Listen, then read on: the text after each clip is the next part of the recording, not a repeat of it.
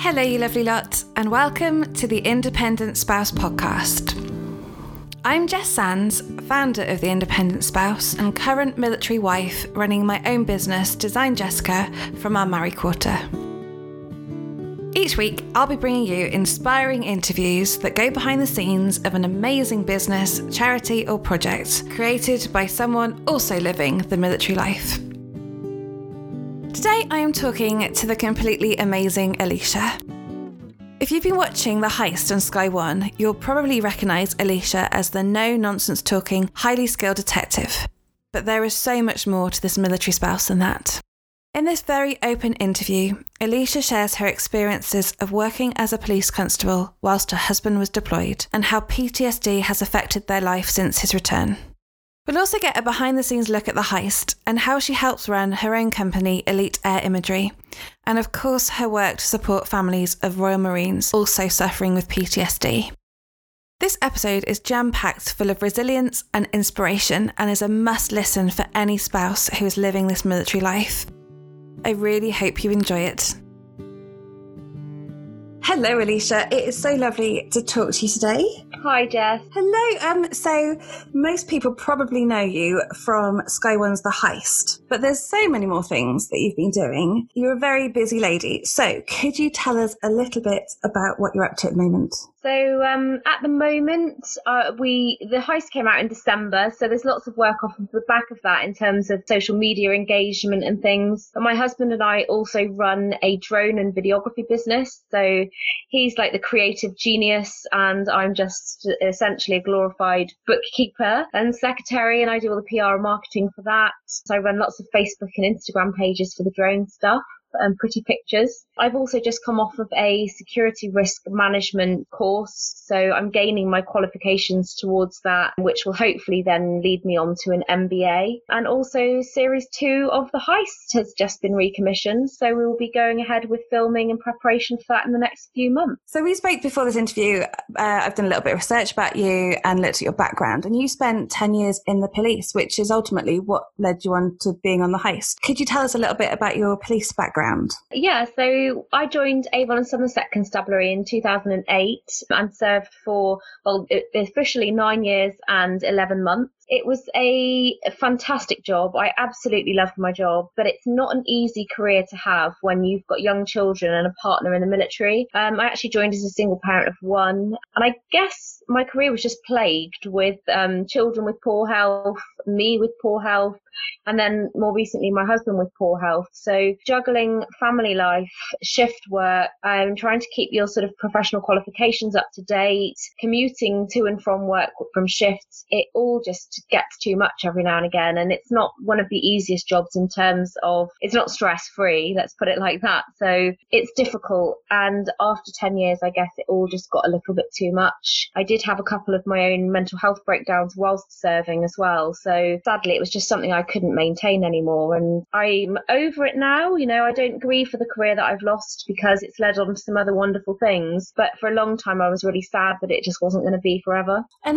do you think it was your husband's job and the fact that it isn't quite as flexible as, civil service? Yeah, absolutely. I mean, he was always either deployed or stationed elsewhere, and I didn't move around with him whenever he moved units because of my job. So it's very difficult to stick to finding childcare, for example. He wasn't around, so I couldn't rely on him for childcare. I didn't have any family that were local to me to rely on for childcare. And you work in like a 10-week shift rotation, so it would never be, for example, every Tuesday night. So A, affording childcare for, at the time, it was 2 young children, and B, finding someone that would be able to always have the children left me having to reduce my hours at work. But just because you reduce your hours, it doesn't really reduce the amount of work that you take on and the amount of crimes that you manage. And then things like if you get a call from school to say, your child's bumped their head or they've been sick, I would literally just have to try and drop everything, drive the hour commute back home again and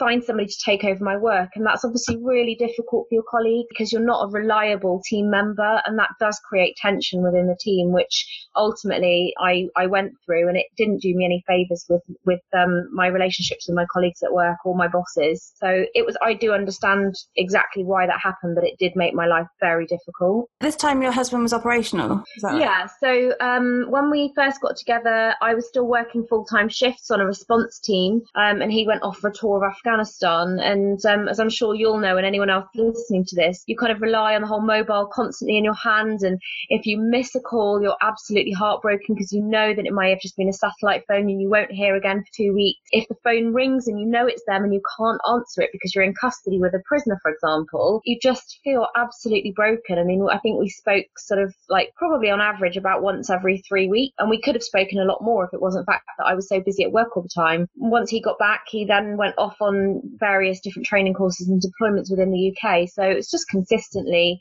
never really being able to speak to him and never being in the same place at the same time. And he came back and it was what sounds like quite a tough tour. And am I right in thinking that he started to show the signs of PTSD? Yes, that's right. He'd already been on 2 tours of Afghanistan, and his third tour, he went out slightly later as he'd had a break to his ankle. So he went out as a battle casualty replacement. But before he went out, he ended up doing a mixture of 12 repatriations and funerals of his colleagues. And those back-to-back, literally weekly repatriations up at Royal Wootton Bassett or funerals really started kind of his downward spiral. Then he went out as a battle casualty replacement for one of his friends who'd lost their lives. And when he came back, he sadly lost his father to cancer. So it was literally like he was hit with one thing after another. He became very, very reliant on me, and I couldn't always be there because of the shift work.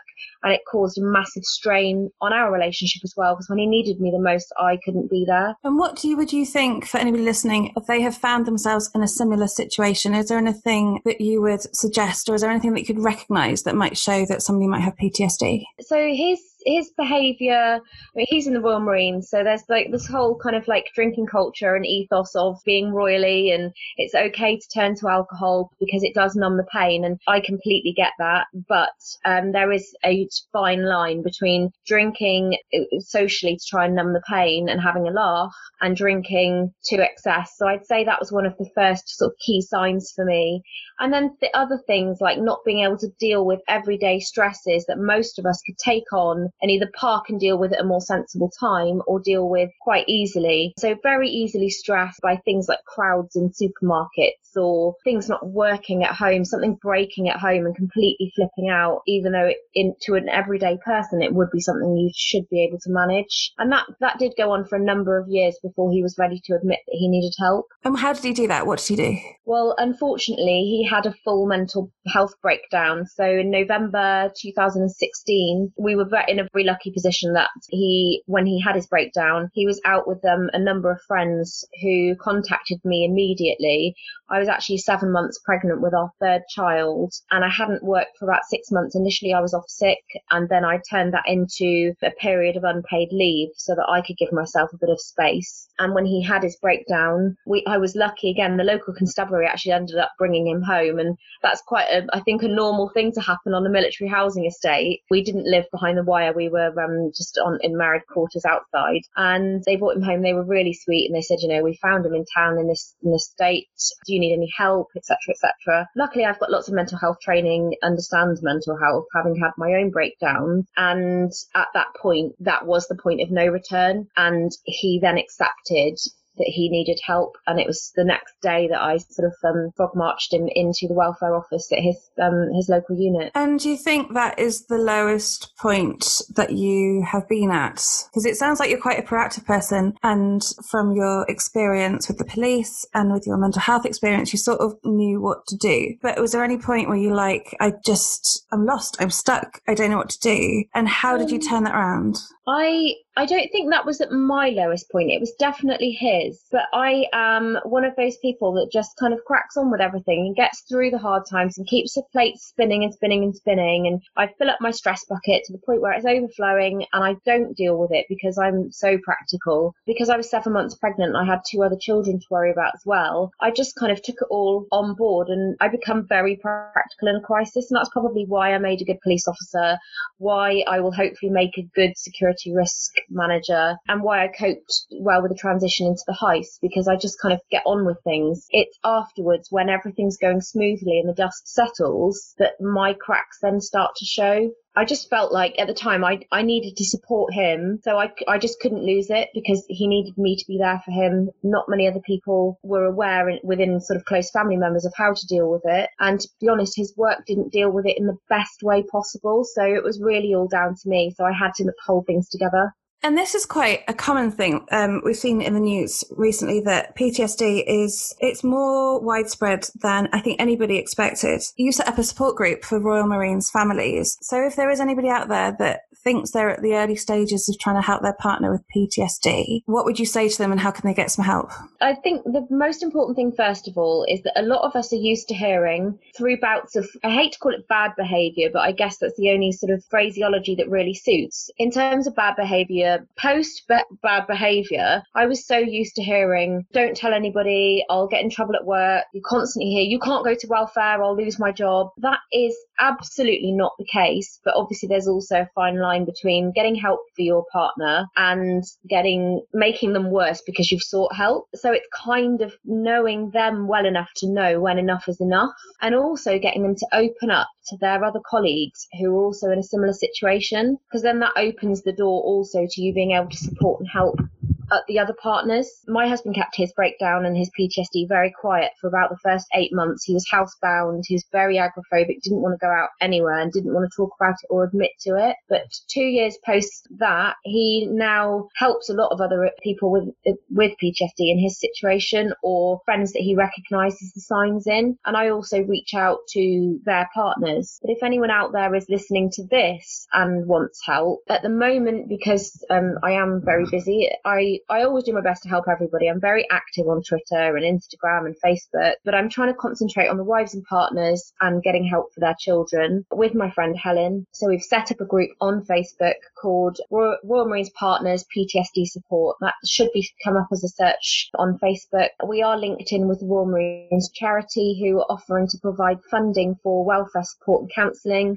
We've had a couple of ladies who've agreed to go forward with that, and we found the process really smooth and really easy. So we're trying to get away from this whole stigma of not being able to approach work, and we're kind of the middleman, for want of a better word, so that they can come to us. We can offer peer support. You know, I'm not trained to deal with PTSD. I've only got my story to go on, but that peer support is really important, so that they feel like, oh my God, I can't talk to anyone about this, nobody understands. We're trying to get rid of that feeling, and then we can help guide them towards the right sort of crisis assistance. And it sounds like it's a very important group that you're running there, and I'm sure a lot of people can relate to it and will need that sort of, support, because sometimes it's all focused around the serving personnel, but actually it's the spouses and the families that really look after them and are there and are living it. And to have somebody like you that has gone through a little bit of it that can help them talk their same language and be there when they need it is really important. Yeah, well, I think the thing that I struggled with, and I would say it's in no way a reflection on the actual people that were involved in the welfare process. It's more of a lack of understanding on their part, and perhaps slightly archaic MOD thinking in that, why are the wives interfering? But unfortunately for them, I am an interfering wife, and for good reasons. But I ended up being given a piece of paper from the welfare officer that they had Googled to see what help was available for me. And it was just the local children's centre, who thought I was absolutely bonkers when I called them and wondered what on earth they could do to help. So I had to find my own way. I had to approach people who I knew had already gone through this. And slowly but surely, we built up this huge list of crisis contact of all the charities that are out there just to listen, military charities, non-military charities, charities that will give grants and fundraising. And that kind of spiraled out of control a little bit, but it created this wonderful support network where you don't just have to go to this one particular place and beg for help. There's lots of options out there, and I'm in personal contact with all of them so that they know that there is somewhere reliable to seek assistance. Which is also really important because it's not connected to their home base. So it's an independent community that is supported by all these charities, and it means that you've got that distance. Yeah, absolutely. I mean, like I said, I don't hold the welfare officers responsible, but it is a shame that they didn't know what to do with somebody like me in a time of crisis. And I think they thought they were trying to help, but that help certainly wasn't good enough. And it didn't work for me, but luckily I was in a space where I was being proactive. And I just never want anyone else to go through what I had to go through, because there are people out there that aren't necessarily as strong or as proactive as me through no fault of their own. And I just want to be able to scoop them all up and give them a guiding hand. Which is just brilliant. And it's so important because, you know, just to have somebody to signpost you in the right direction at your time of need could be crucial. So you're running this support community. You are on the Heist, which is amazing. You are running a drone business. You also have a family. Military life always gets in the way of everything. How on earth are you finding the time to do all these things? Well, I say I'm in quite a fortunate position at the moment where my husband's in a full-time rehab unit. So he is actually being medically discharged in October. So we're just kind of preparing for that a little bit at the moment. And for the first time ever, we're actually living together in the same house, which took a little bit of getting used to, but it's great. So he's around to put the children to bed every night. He's actually building on his relationship with them, which is just so important because he's never had a chance to do that before. So I get downtime in the evenings because I'm not now running around like an idiot trying to put washing on, making lunchboxes for school and stuff like that. He's now around to help me do that. So I guess I'm a bit of a night owl, so I'm more productive in the evenings. So that's when I get like the work done. The daytime's just, I lose track of every hour, but evenings are my best time. And tell us about the Heist. I'm quite intrigued about the Heist and what happens in the background, if you're allowed to tell us anything, because I know that there's a few people that have watched it and love it. Well, the last series is obviously the first one, so it's a bit of a groundbreaking new area for Sky and Shine TV, who produce it. They've never used so many cameras and so many crew on one programme before. They ended up filming 3,000 hours of footage just to make 6 hours of TV. So the whole process is just phenomenal, that you literally, myself and my partner, we were field investigators, so we were out on the ground in a car, driving around, putting covert and overt surveillance on people, getting people in, interviewing them, etc. So we had a cameraman in the back of our car. We had a GoPro facing us inside the car. We had another car that would follow us around constantly with another cameraman in it. And then there were cameras all over the office. And then that whole production was doubled and kept separate for the thieves side as well. So we could never interact, never the two shall meet, so to speak. So they had their own separate production. They stayed across the other side of the town, and we actually never bumped into them once. So watching it back actually was really funny, because we never really knew what went on behind the scenes with the thieves until we watched it, and it was hilarious to see what they got up to when we weren't around. And there's going to be a series 2 that you mentioned earlier. Yeah, so they're just it's just becoming official now, because they've put the adverts out for a few more detectives. So anyone out there fancy their chances, they're looking for intel analysts and detectives. And yeah, so we don't know where it is yet. We don't know when it's going to be on. We don't know what the theme's going to be. But series 2 will be filmed later in the year. Oh, it's so exciting. I can't wait. So just spinning it on its head, going back to communities and military spouses. There is an amazing community online of military spouses that have got each other's back, looking after each other. Is there anybody in particular that has really inspired you? I'd say Facebook saved my life, really. I'd spent so much time during my downtime stuck in the house with children, no husband around, and I joined the Royal Marines Wives Support Network and made friends there. That some of them I still haven't met now, but some of them I've met just recently, who I've been friends with online for about 8 years. And those girls really have kind of saved my life. You know, it takes a village to raise a child. And in my last patch, it was fantastic. The girls were great with my children. When I wasn't around, they were. And then my best friend as well, Polly, who runs Be Glad Movement. She's a massive inspiration to me and a great support. And we've been best friends since we were 15. She ended up marrying my husband's best friend. So she's now a military wife as well as my best friend. Oh, I love Polly. I spoke to her the other day, and she is on this series.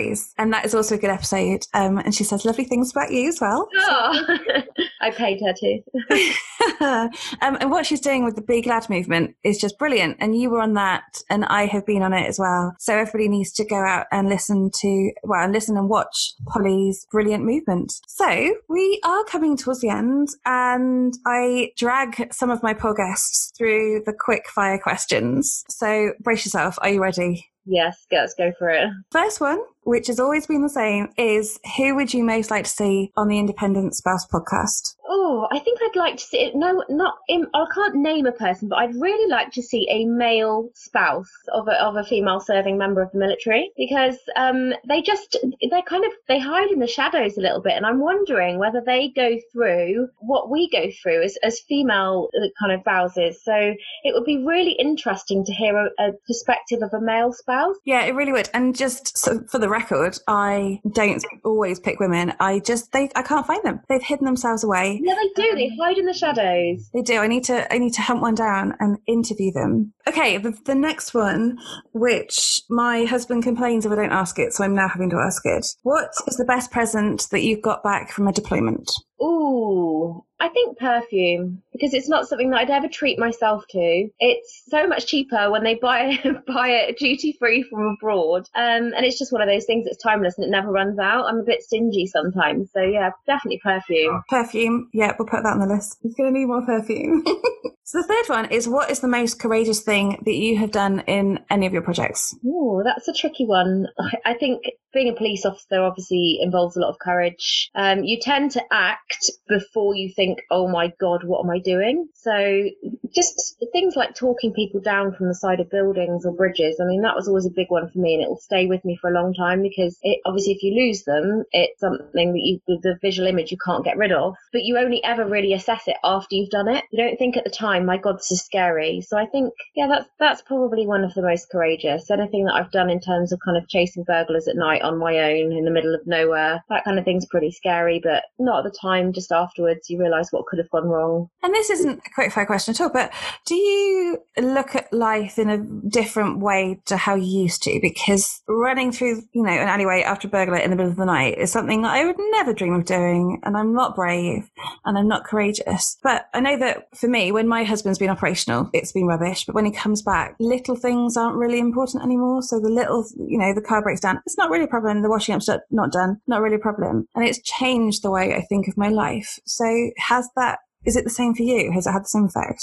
Yeah, it is. I mean, I don't mean to belittle anyone that's not a military spouse, but I'd say my close circle definitely is all military, because they get it. And like you said, it is the little things that really don't matter. So I struggle to relate to people having a hard time with the little things. Not that I would take that away from them, but I just personally can't relate, because, my world has literally been upside down, with my husband being suicidal and my kids being unwell and the dog dying and losing my job and going from 2 incomes to 1, and, just family ill health all at the same time. And then you hear somebody upset perhaps because their car's broken down, and you just can't quite relate to it. So yeah, absolutely. Yeah, I'm the same. I read what are they, the inspirational quotes that you put on Facebook and Instagram? I'm all over that. And it said, I am not defined by my scars, but by my ability to heal. And I think that's a really good way of sort of just getting through the crummy times, knowing that you've been there before and it's been really, really bad. And actually you can get through it and you can survive it. You build a thicker skin, and that's not necessarily a good thing, but it certainly helps with your resilience. And like I said, I'm really, really good in a crisis. I've always kept a cool head in a crisis.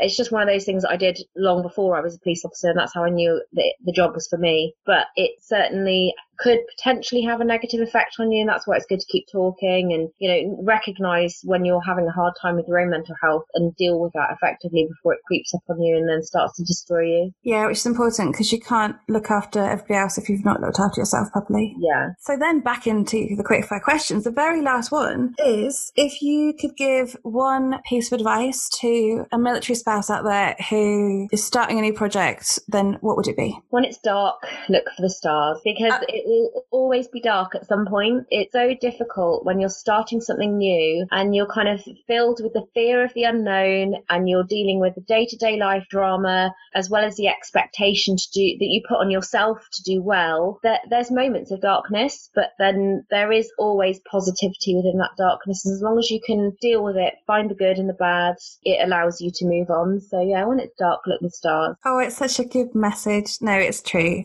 And harks back to going through those challenging times. Alecia, you are all over the social media, so could you please tell us how we can find you? On Twitter, I am at AleciaLouise1. On Instagram, I think I'm Alecia_Louise. And on Facebook, I also have a public page called Alecia Louise. So any one of those combinations usually end up with me or the singer Pink, because she has the same name and the same spelling. I did not hear that. That's brilliant.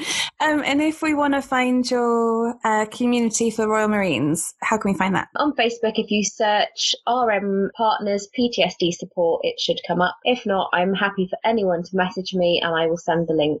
Alecia, it's been so good to talk to you. You are, tough. You are one tough cookie, and you have survived so many things that I just don't think anybody else could manage. So fair play to you. Well done for working so hard. Congratulations on the heist. It's going to be a brilliant second series, and I'm really looking forward to it. Thanks, Jess. Thanks so much for listening to this episode. I really hope you've enjoyed it and it has inspired you. Please subscribe so that you can have access to each episode as soon as it's released. And if you like what you hear, I would love it if you could leave a review on Apple Podcasts, Spotify, or wherever you found me. It really helps spread the word so that more lovely people like you can listen to the episodes. Thank you so much for listening along. I'll be back soon with another inspiring episode. See you then.